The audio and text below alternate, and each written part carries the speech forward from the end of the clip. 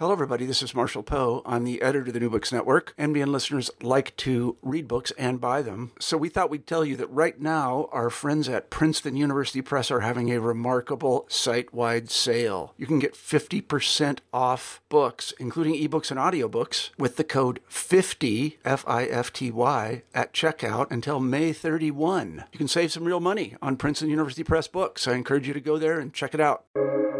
Welcome to the New Books Network. Hello, welcome to the New Books in History podcast. I'm your host, Ari Barbalat. Today, I have the blessing of being in dialogue with Dr. Mara Josi. She is an FWO Junior Postdoctoral Fellow at Ghent University. Today, we will be discussing her recently published book, Rome, 16 October 1943, History, Memory, Literature, published in Cambridge, United Kingdom by Legenda 2023. Hello, Mara, everyone. I'm overwhelmed with gratitude to have this opportunity to be with you today. Well, Ari, thank you very much for having me here. I am really excited about our conversation today. So thank you. To begin, can you tell us about yourself? Can you share with us some information about your earlier life? Are there any aspects of your formative years and of your biography that inspired the scholar you are today? Well, okay. So, very briefly, I am originally from Genoa, a city on the northwest coast of Italy, and I began working on Italian Holocaust literature almost 10 years ago during my studies at the University of Turin, where I completed my BA and MA. And my interest in the event that I discussed in my book sparkled while I were working on my MA thesis devoted to the Jewish heritage of one of the authors I then analyzed in my book. When I joined the University of Cambridge as a PhD student, I started working specifically on 16 October 1943, also known as the Roman Roundup, on a book-length project. And I conducted most of my research in Cambridge and then in Dublin as an IRC postdoctoral fellow. Last year, I refined the manuscript at the University of Manchester, where I was a lecturer. And as you can see, there are many places which had a strong impact on the person that I'm now, and the same goes for people. There are so many scholars who generally helped me build up my project and refine it. Well, they actually really helped me to grow and thrive as a person and as a scholar. What inspired you to write this book? What message did you hope to convey to your readers? So there are at least two reasons. One is historical, and the other one is related to cultural memory and cognitive literary studies. So I started digging into the Roman Roundup because it was notable in its own right and in relation to the deportation that occurred elsewhere in Italy and Europe. In 1943, one of the most populous Italian Jewish communities was located in Rome. The Roman Roundup took place after Rome had been declared an open city in August 1943, in what was then the southernmost city in the collaborationist Italian Social Republic, also known as the RSI, headed by Mussolini, after the Allies had reached Naples in the late September. And the Roman Roundup was perpetrated in the heart of the Roman Catholic world. So in a city of international as well as national significance. The second reason is that literary texts have emerged as major medium of the production of the memory of 16 October. And yet, very few research projects have been dedicated to literary text. My book looks at the literature devoted to the Roman Roundup and discusses how literature facilitated the understanding and the recollection of that event. I mostly worked on 4 texts, which I have proven to be the most influential, both on a personal and collective terms, by merging respectively cognitive literary studies and cultural memory studies. In broader terms, I consider how literature influences individual and collective memory. In other words, reader and society, thus contributing to the understanding of what shapes human thinking and motivates behavioral change. So I analyzed 4 work in relation to the hybrid forms through which each one links history, memory, and literature. And I demonstrate that the 4 texts analyzed are both key ingredients in the process of constructing national and international cultural memory of the Roman Roundup and a means for observing it. That is to say, I discussed how these texts have shaped awareness of the Roman Roundup by framing it as the representative event of discrimination and persecution in the Italian territories under Nazi occupation, and how these texts have engaged in an enduring dialogue with historians regarding the interpretation of 16 October. What are the primary themes in your book? What story and stories does your book tell? Well, my book is divided into 2 parts. Part 1 consists of 2 chapters.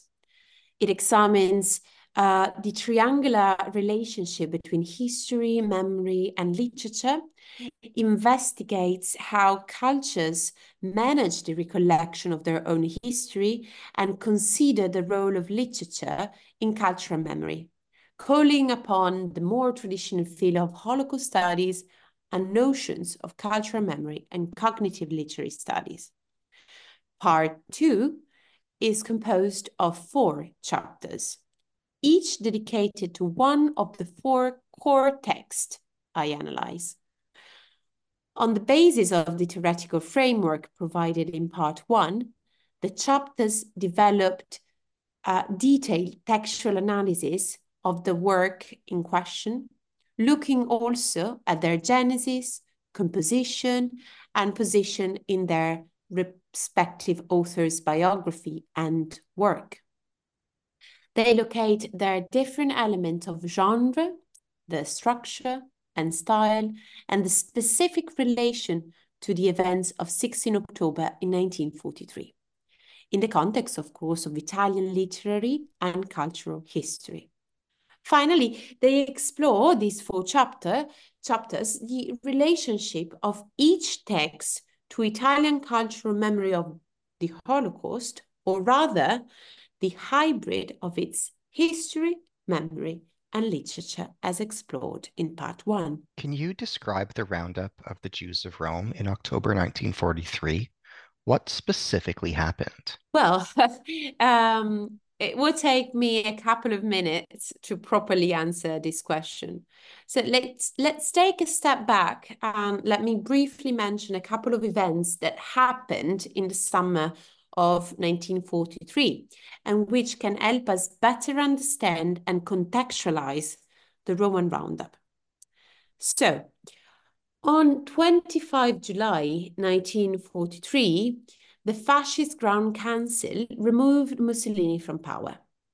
On 8 September, Marshal Badoglio, Mussolini's successor, proclaimed the armistice between Italy and the Allies.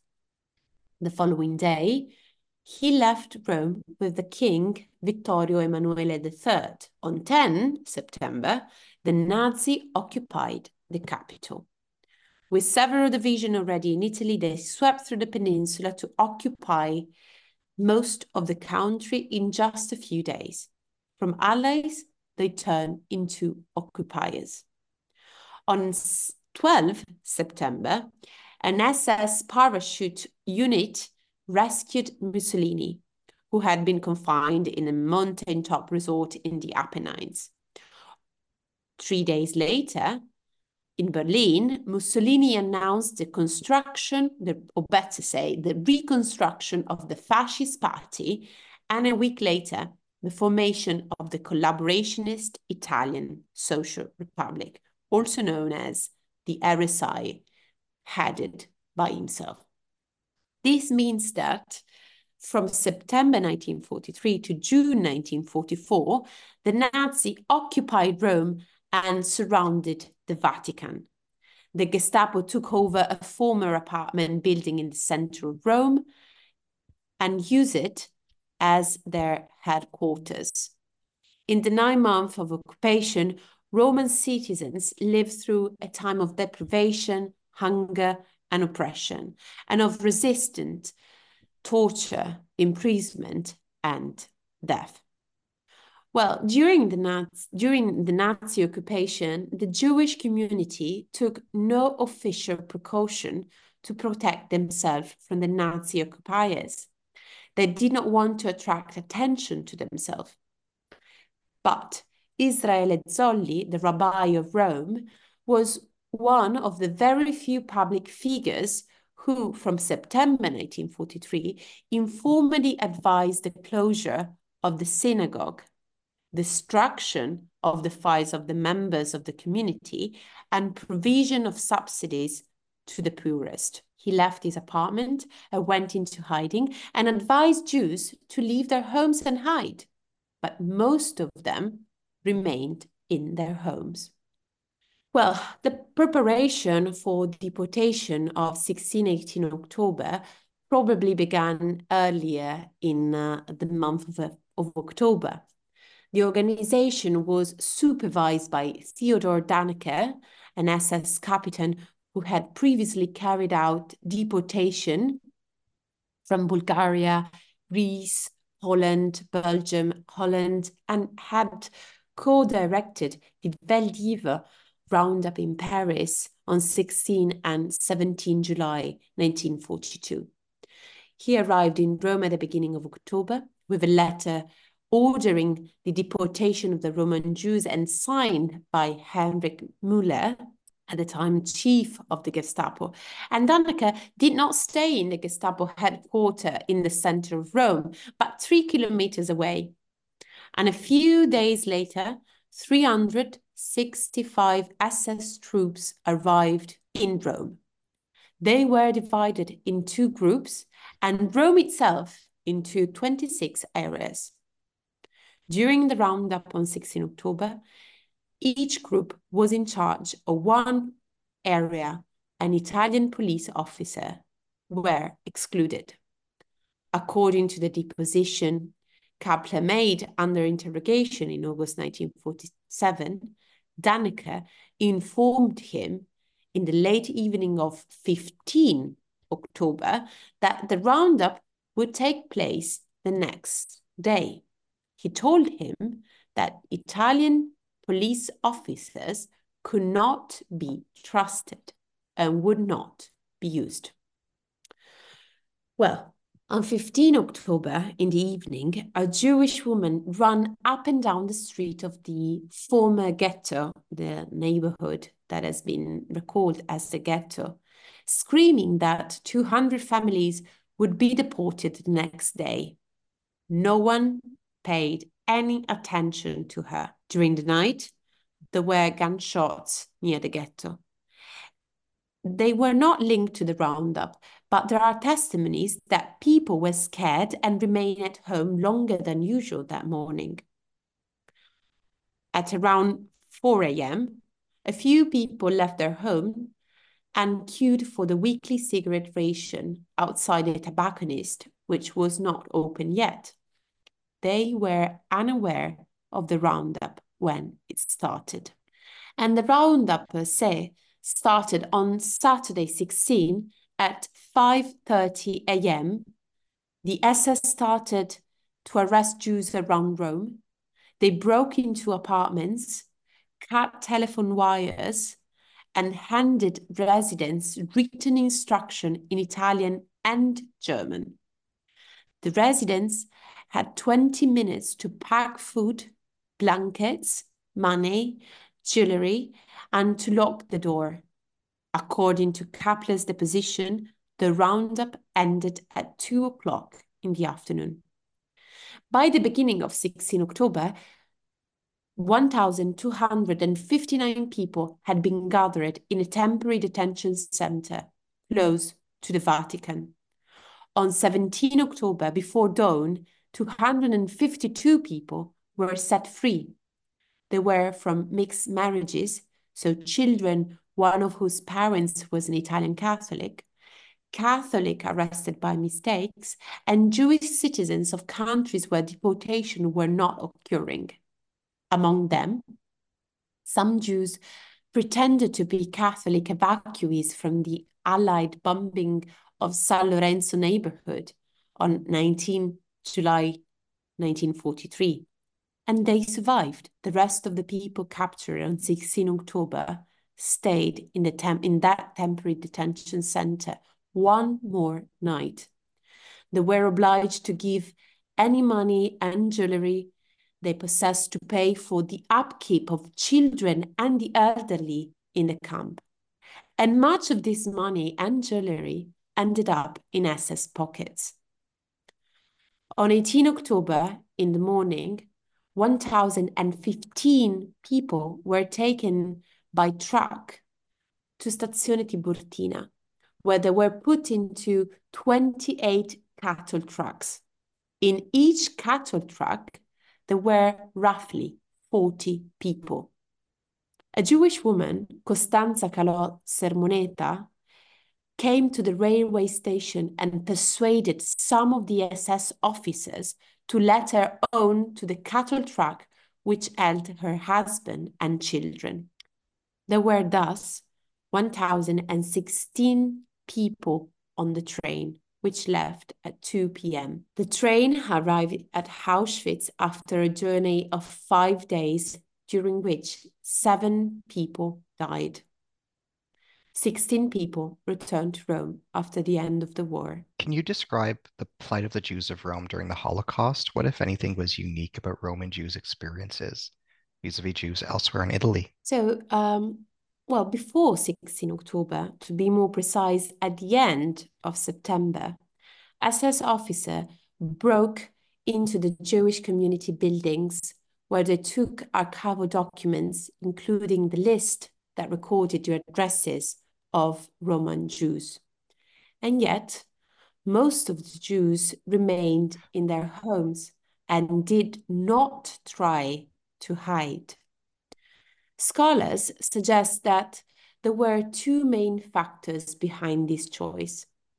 First, not all families, especially those living in the ghetto, could afford to leave their homes or find refuge elsewhere, as their resources had been greatly diminished after the Russia laws of 1938 had restricted their ability to work and earn money.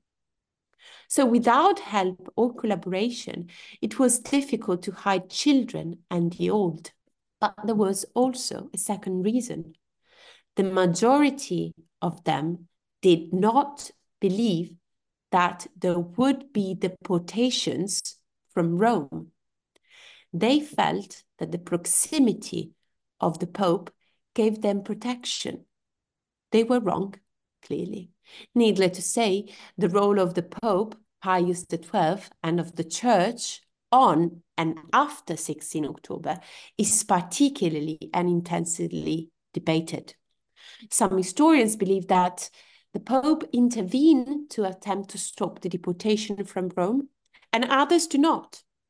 Well, in terms of literature, there are poignant examples. Here is a quite powerful image from one of the books I analyzed. Originally published in 1997, it was translated into English in 2000 with the title First Words. The passage I'm about to quote will provide you with a glance of the understanding of the Pope's silence up until the late 90s. And I'm quoting, "Nobody summons the courage to stop Danke. Nobody stop the trucks that drive away, loaded with men and women and children, awakened so horribly from their sleep. Pius XII does not appear white and solemn at the Trastevere station to stand on the trucks in front of the convoy and block its departure. Pius XII stays closed behind the windows of his room, where the canaries Hansel and Gretel take off into the air on their brief flight. To what extent were Jews living in Italy integrated into society before the advent of Mussolini? How did this change in 1938? So in 1938, Jews counted for approximately 0.1% of the population and constituted generally a urban middle class that was highly integrated into society. Also, a good number of Italian Jews were fervent fascists. Well, after a social-cultural campaign of racial exclusion and discrimination, the Italian racial laws promulgated in 1938 effectively started to segregate the Italian Jewish population. This was the beginning of the officially organized disenfranchisement and discrimination of Italian Jews and Jews in Italy. The official persecution of Jews began in September 1943, when Italy signed the armistice with the Allies, and in a couple of days the Nazis occupied the Italian peninsula and contributed to the formation of the RSI. Well, the first history book about the discrimination against and the persecution of Italian Jews before and after the promulgation of the racial laws was published in 1961. It was The Jews in Fascist Italy by Renzo De Felice. And that book had been commissioned by the Jewish community in Rome and published by a leading publisher in Italy, Einaudi. Until the early 2000s, scholars following Renzo De Felice's legacy largely accepted the notion that Jews in Italy were fully integrated, with discrimination only beginning after the promulgation of the racial laws in 1938. Well, it's more than 20 years now that historians have been challenging this view, highlighting instead that the racial laws marked the apex of a long-lasting Italian anti-Semitism. What new insights are presented in your study regarding the relationship between history, memory, and literature? Well, I've always found the dynamic interplay between history, memory, and literature intriguing, and even more so when I started delving into the Roman Roundup. The relationship between history and memory has changed in many ways over the past century. So, from being seen as unreliable and distorting sources, individual memories have become the partners of historiography, documents in the reconstruction of the recent past. This kinship deepens and evolves with the inclusion of literature as a third element. Especially after the impact of the Holocaust, the transmission of memory through literature has become an authoritative medium for the representation of the past. And in my book, I explore how literature plays a role in shaping individual and collective memory, influencing both readers and society. And such analyses foster our understanding of the factors influencing human thoughts, and prompts reflections on questions such as why and how do we remember, why do we forget, and why and how do we omit.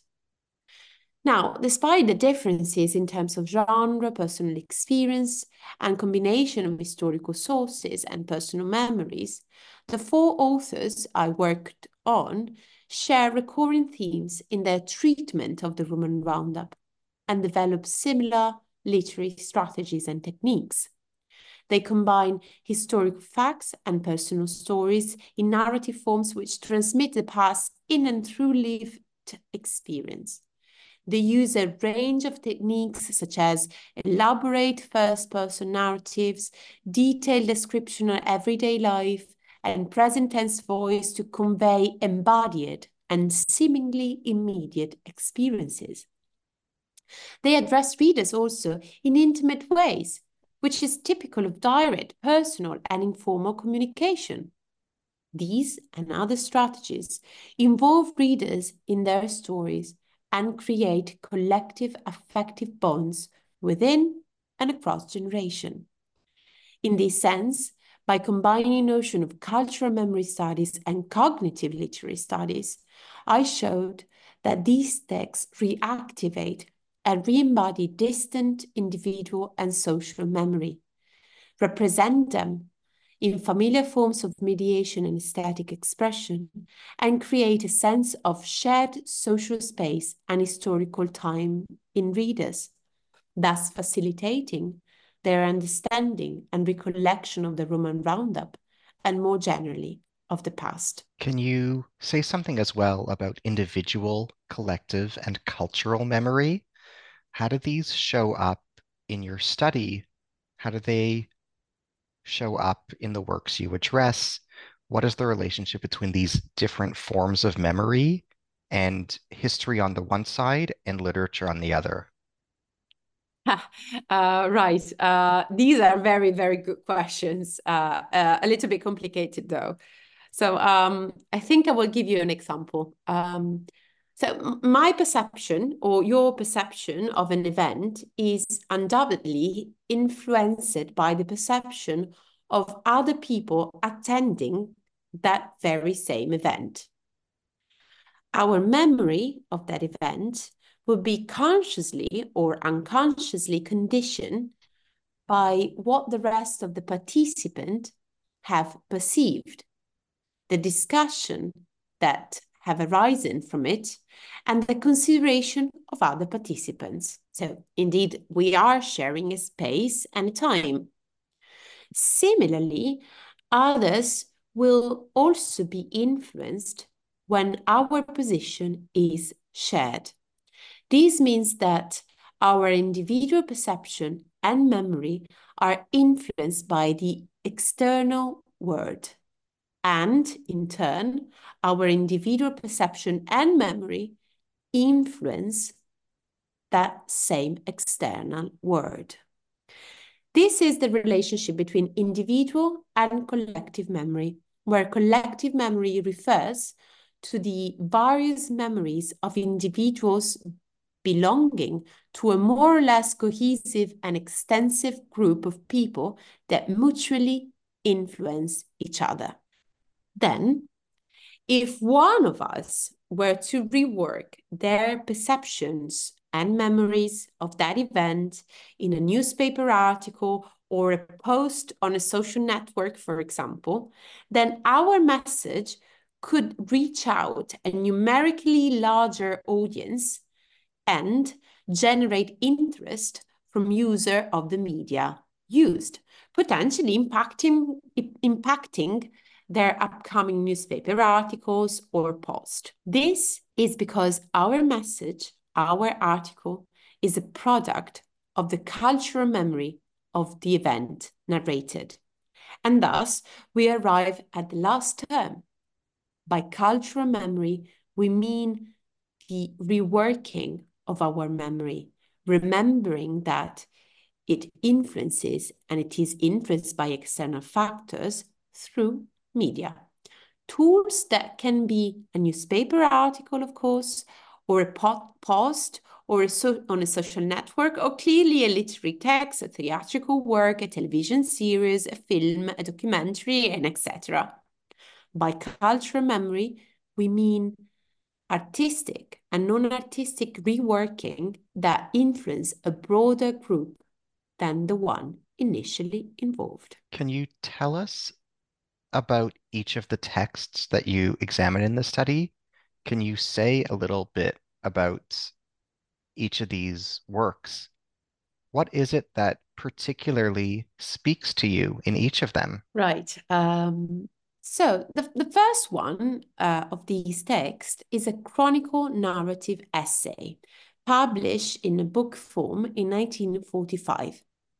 It is entitled, literally, 16 October 1943. It's by Giacomo de Benedetti.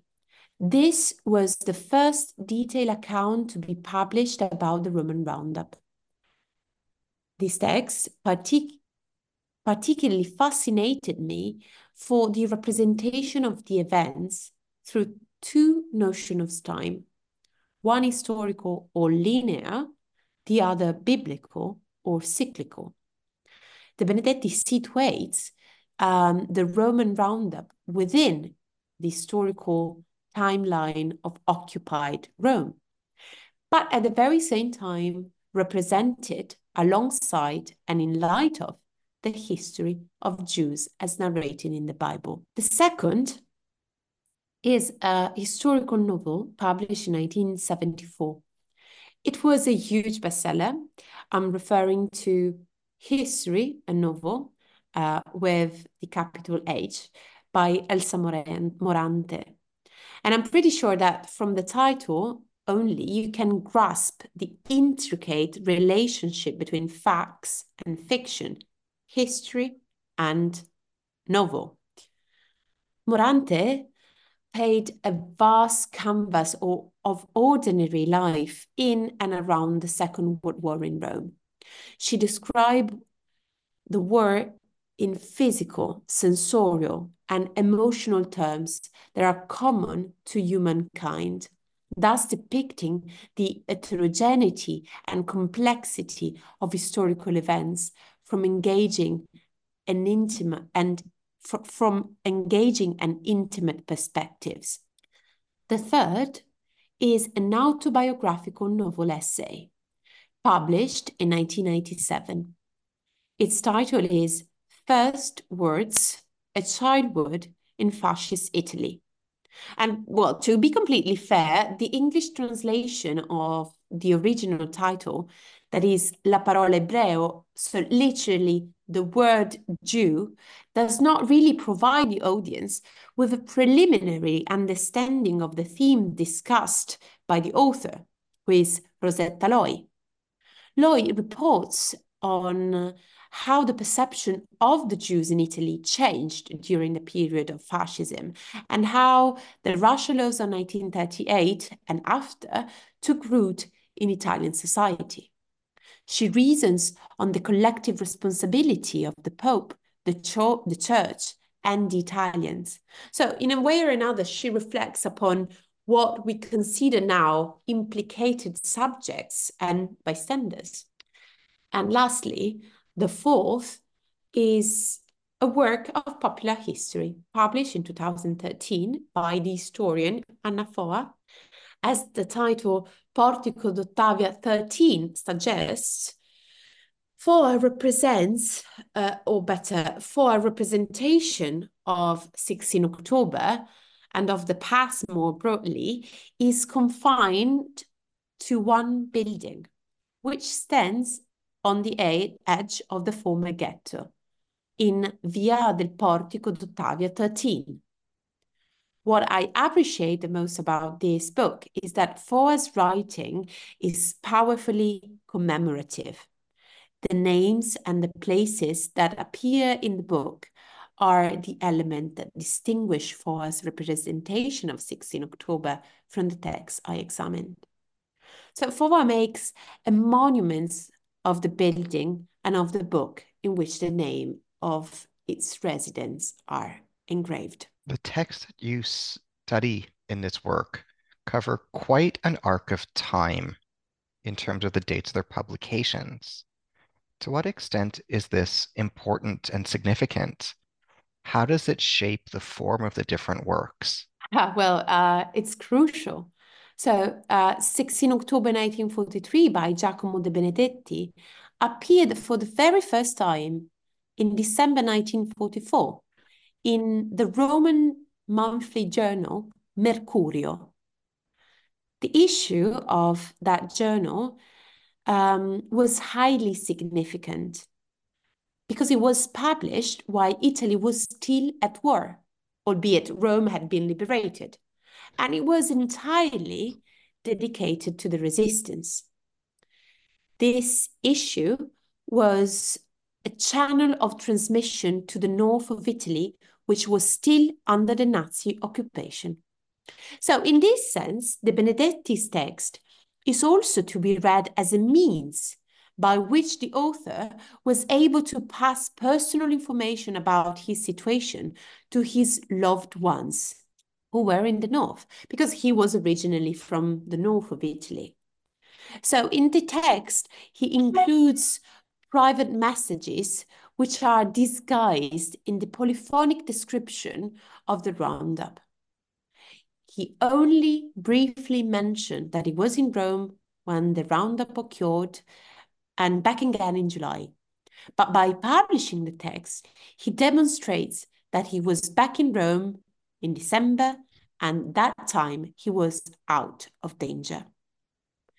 As for the second book, so as for Morante, her intention to bear witness and to make history accessible and to awaken the conscience of people influenced the way she built up her historical novel, and she launched actually her book. So first, the title of each chapter is the year in which the plot unfolds, and each chapter is preceded by a chronicle of historical information in which the major events of the year in question is presented.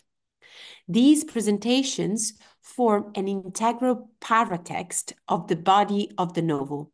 And although typographically limited to a few pages before each chapter, they are fluidly dialogic. So historical events shapes and direct the plot. Within these historical frames, as in historical records, human beings are an indistinct mass, but in the fiction, by contrast, the focus is narrowed down to the individual, and events are narrated through the mediation and perspective of ordinary characters, characters who are overwhelmed by the flow of history, but at the same time constitute history itself. This book was published by Einaudi, a leading publisher in Italy, in its cheap paperback series for 2,000 lire. That was a very low price. And the timing of the novel's release was particularly favorable. It arrived in bookshops just before the Italian summer vacation, traditionally a period during which more books are sold and currently popular titles are advertised and reviewed in media. A few weeks before the novel appearance, the publisher mounted an extensive advertisement campaign in the mass media to announce it. It was an enormous success. The third book, so Loi's book, it is an hybrid autobiographical memoir that shares aspects of postmodern cultural forms prevalent in that period, so in the late 90s. Loi makes a textual collage. She represents fragmented images of the Holocaust in Italy through the use of historical data, archival sources, and personal testimonies. Finally, Foa's book, it's quite interesting again, because Portico d'Ottavio 13, as I mentioned, is a book of popular history, in which historical understanding comes from the account of individual experiences and vividly narrated life stories. She said that she had reevaluated her methods of historical research and of writing history book because she sees individual and collective memories as a central part of history, and the boundaries between private and public spheres as blurred. So Foa generally believes in the pedagogical value of literary re-elaboration of private stories for the transmission of historical knowledge, and in the perception and understanding of the public sphere through the perception and understanding of the private. Such an approach was in line with that of other historians in Europe and in the US who started publishing popular and or personalized history about the Holocaust. And I'm thinking about Otto Dovkulka or Omer Bartov, for instance. 3 of the texts that you examine in the book are written by women, and one, a foundational one, is by a male author. In what ways does gender matter in terms of the writing? Well, the question of gender is embedded in the representation of the past. I mean, I don't look at the question of gender in terms of sexual identity of the author. I do not consider it in terms of the author attempt at discussing the absent or the fragmentary presence of women from the historical record of the Roman Roundup, nor in terms of their attempt at affirming or retracing the complex and continued women's presence in and interaction with the social-cultural sphere of Rome under the occupation. Rather, I am interested in discussing the approach of De Benedetti, Morante, Loi, and Foa to the historical data available at the time of their writing. I offer a reading, let's say, of their works dedicated to 16 October in relation to some of the notion explored by new historicist and new feminist perspectives, which suggests a re-evaluation of both the methods of historical research and the writing of and about history at the beginning of the 90s in Italy. So I look at the Benedetti's, Morante's, Lois, and Foa's text more or less similar ways of re-elaborating personal testimonies, exploring ego documents, and adapting sources, as well as in their willingness to bring 16 October to a critical communal awareness by elevating the private, the silenced, and the neglected to public consciousness, to collective memory. How important are bodily, sensory, and emotional descriptions in the works you have analyzed? And in what ways does it influence the different guises that we see these descriptions in and that we absorb and interpret these descriptions? So, well, body and emotions are two keywords in my textual analysis, let's say. In the 4 texts I analyzed, historical facts and personal stories are re-elaborated in narrative forms which transmit the past in and through lived experience. This means that there are bodily, emotional, and sensorial description of the roundup. And this is quite important in terms of the sense of identification they trigger between characters and readers, in terms of the process of recollection. Let me better explain. Literature has aesthetic and affective dimensions, which help reader remember the events they have read about. The body is a universal signifier, shared and recognized by all. Bodily sign, perception, markers of suffering, as well as sensorial description are universally intelligible and help readers to get better involved in the story and remember it. And the same happens with emotions. Although emotional evaluations of readers change according to the culture or society in which they live, there exists a basic emotional repertoire that anyone from any culture is capable of experiencing. This fact allows literature to bridge both spatial and temporal frontiers, to trigger readers' memory while reading historical facts. How are the emotions of fear and anxiety depicted in the works that you examine? Oh, well, in the text I analyzed, the description of the arrest of 16 October is most of the time polyphonic, and yet individual voices to maintain the metaphor are perceived in very powerful descriptions. I will give you an example. So As if in a cinematic long shot, the Benedetti, so the first who represented the Roman roundup in literary terms, move around the rest on 16 October. He writes, and I'm quoting, "The captured family are struggling single file down the middle of the street. SS troopers at the head and the tail of each little band are guarding them, keeping them more or less in line, prodding them on with the butts of their machine guns, although no one is resisting with anything more than tears, moans, cries for mercy, confused questions." The Benedetti then zoom in on this oral scene and reveals that it is made up of a collage of individuals' feelings and perceptions. He briefly depicts the physical and emotional traits of some of the Jews waiting to be loaded into the cattle trucks and brought to the temporary detention center that I mentioned to you at the beginning of this podcast. Well, he depicts highly suggestive vignettes of hopelessness and fear. He depicts frightened children and powerless father, the old and the sick, a young mother with an infant in her arms. And I'm quoting, "The children search their parents' eyes for reassurance, comfort the latter can no longer give.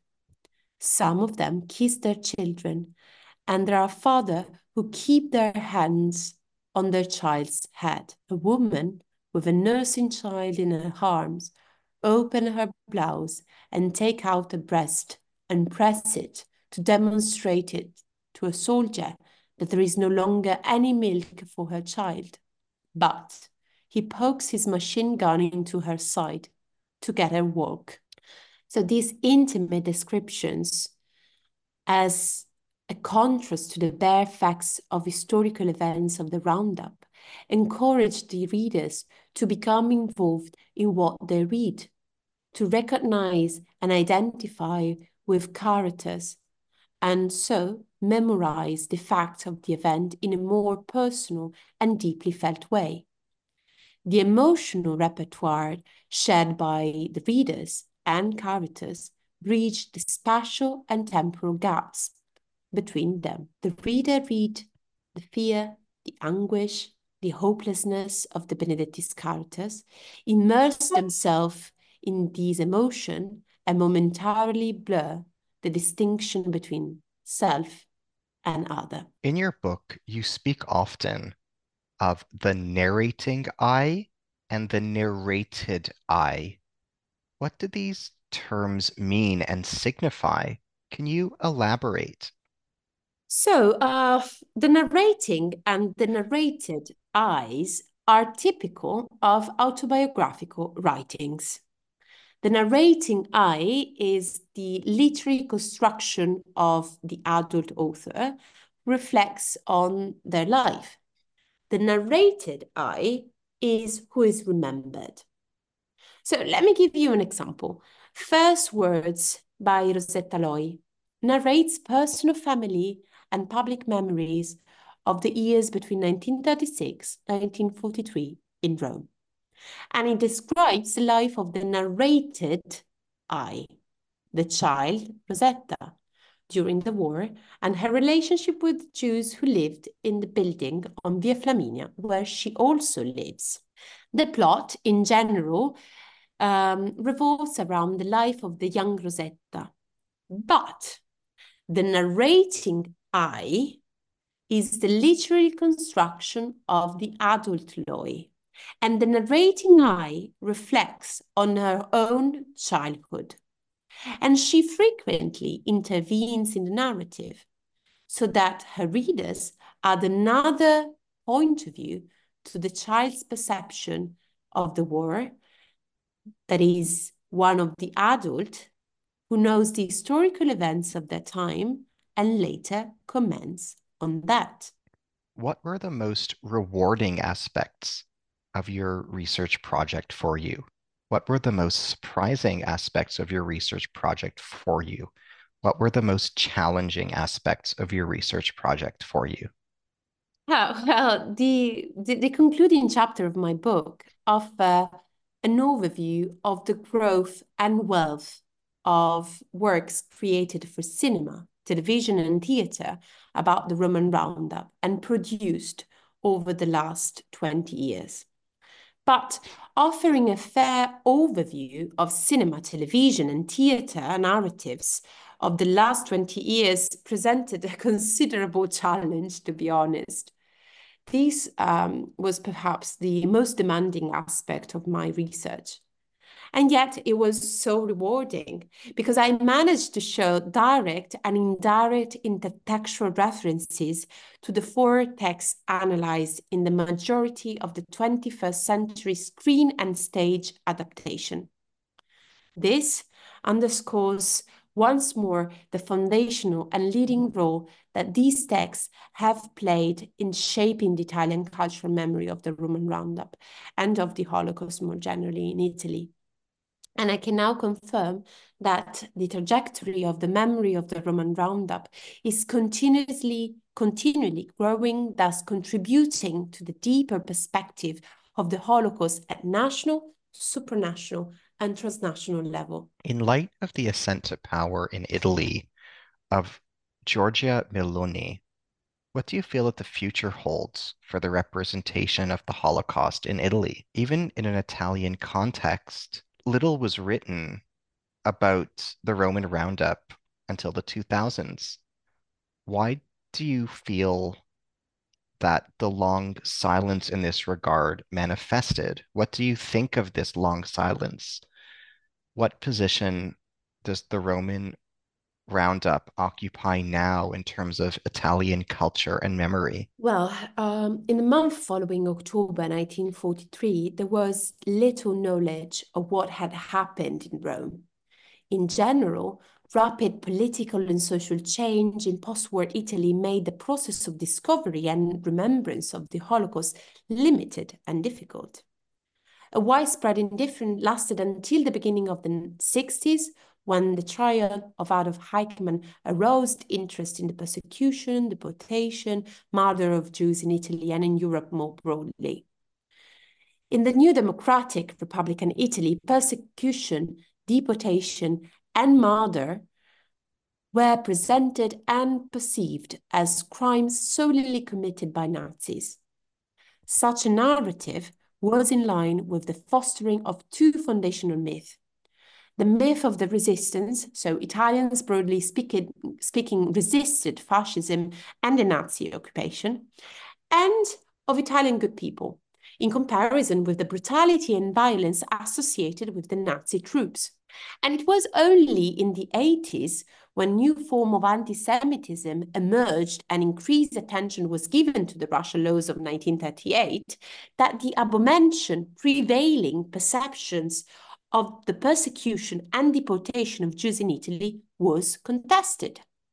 Attention started to be paid to the involvement of the Italian first in the process of discrimination, which dated back between October 1938 and September 1943, and then in that of persecution from October 1943 to April 1945. In the 2000s, scholars began to examine and reconstruct the face of the Roman Roundup from a new perspective. And that is the very first time that happened. In 2006, the first historiographical volume entirely dedicated to the Roman Roundup and the event that preceded it was published. And for the 70th anniversary of the Roman Roundup, so in 2013, the first exhibition was held at the Complesso Vittoriano in Rome. And it was curated by Marcello Pezzetti, a historian who in the same year edited a book of documents, pictures, and drawings from that very exhibition. And the book includes official messages to and from Germany, personal letters, family photographs, and illustration of the roundup by Aldo Gai, a Jew who managed to manage some sketches while SS officers were in the ghetto. And those are the only images left of the Roundup? Well, today, the Roman Roundup embodies the persecution of Jews in Italy between 1943 and 1945. After all, it was indeed the largest single roundup and deportation of Jews from Italy. For the 80th anniversary of the Roman Roundup, so in 2023, countless heterogeneous and outreach events have been organized so as to sensitize the general public to discrimination and persecution. Theatre performances, film screenings, readings, talks, conferences, walk around the places of deportation. And I was lucky enough to have been invited to one of those events, which included the presentation of my book in a form of a dialogue with two historians and semi-stage readings of the four texts I analyze, alternated with piano solos. And well, needless to say, the socio-political background influences the activities and the process of recollection of the past. But I don't feel that this is the appropriate time or place to discuss the quite worrying, I think, presence of the far-right party currently in government in Italy with Giorgia Meloni. Outside of Italy, there remains significant ignorance about the Roman Roundup. Why do you think this is the case? Why do you feel that English-speaking readers, English-speaking countries, and students of the history of World War II outside of Italy are not knowledgeable enough about what happened? Well, I had an interesting conversation once with this person from the US who was attending the presentation of my book in Dublin. He said that he was fascinated by my work because it sheds light upon the periphery of the Holocaust. And this is not the first time I heard this. I mean, this is not the first time that someone who also happened to be in the field of Holocaust studies has told me that the history of discrimination and persecution in Italy is peripheral. So surely the number of deported people in Italy is comparable to those in Germany and Poland, for instance. But the process of persecution in Italy and deportation from Italy are quite interesting. So think about the presence of the Vatican and are to be considered in relation to the process of discrimination. Well, let's say that I wish for a better, or perhaps I should say multifaceted understanding of the Holocaust. The Holocaust goes beyond the study and the representation of the experience of extermination and concentration camps. We should avoid commonplace such as crystallized and limited understanding and portraits of victims and perpetrators. I always tend to imagine the Holocaust as a prism. If we observe it from afar, we have a general supranational perception of it. If we get it closer, we recognize different facets, different national perspectives on it. Countries have a particular history to recollect, come to terms with, and represent. Each one influences, and it is influenced by the others. Through fluid and migratory ways, national histories and perspectives of the Holocaust cross national boundaries, cultural borders, the facets of the prisms. Now, in my book, I drew closer to one facet of the prism, to Italy, to Rome, to one day in October during the Nazi occupation of 1943-1945, to the largest single roundup and deportation of Jews from Italy. And I hope that my work, above all considering that it is in English, will eventually provide a further and deeper understanding of what we know about the Holocaust. As we bring today's dialogue to a close, I'd like to let you know how much it has meant to me to have this time with you and how eloquent and erudite your responses have been throughout the course of our conversation. I'm so grateful, and I appreciate all the wisdom you shared with us. Thank you, Ari. Thank you so much. I'm so pleased to have had the time to talk through about my book with you. If you don't mind me asking, what have you been working on next as your subsequent projects? What are you working Well, on now? yeah, well, thank you for your interest. So while conducting my research on 16 October, I encountered texts by Jewish author who evaded arrest and deportation by going into hiding. From that moment onward, I kept digging and expanded my area of inquiry from Rome to the Italian peninsula. So there is a growing number of studies devoted to historical account of European Jews who escaped the Holocaust by living out of sight or under false document. But at the moment, no study has provided a systematic consideration or comprehensive analysis of the literary text reporting on the experience of hiding. This is what I'm doing, starting from the Italian context, which is a particularly interesting and constructive starting point for such an inquiry, because Italy counts the highest percentage, 81%, of Jews who survived by going into hiding during the Nazi occupation of Europe. So by working on texts published from 1945 up to present day, I have now built a corpus of approximately 35 texts of different genres which report life in hiding in occupied Italy.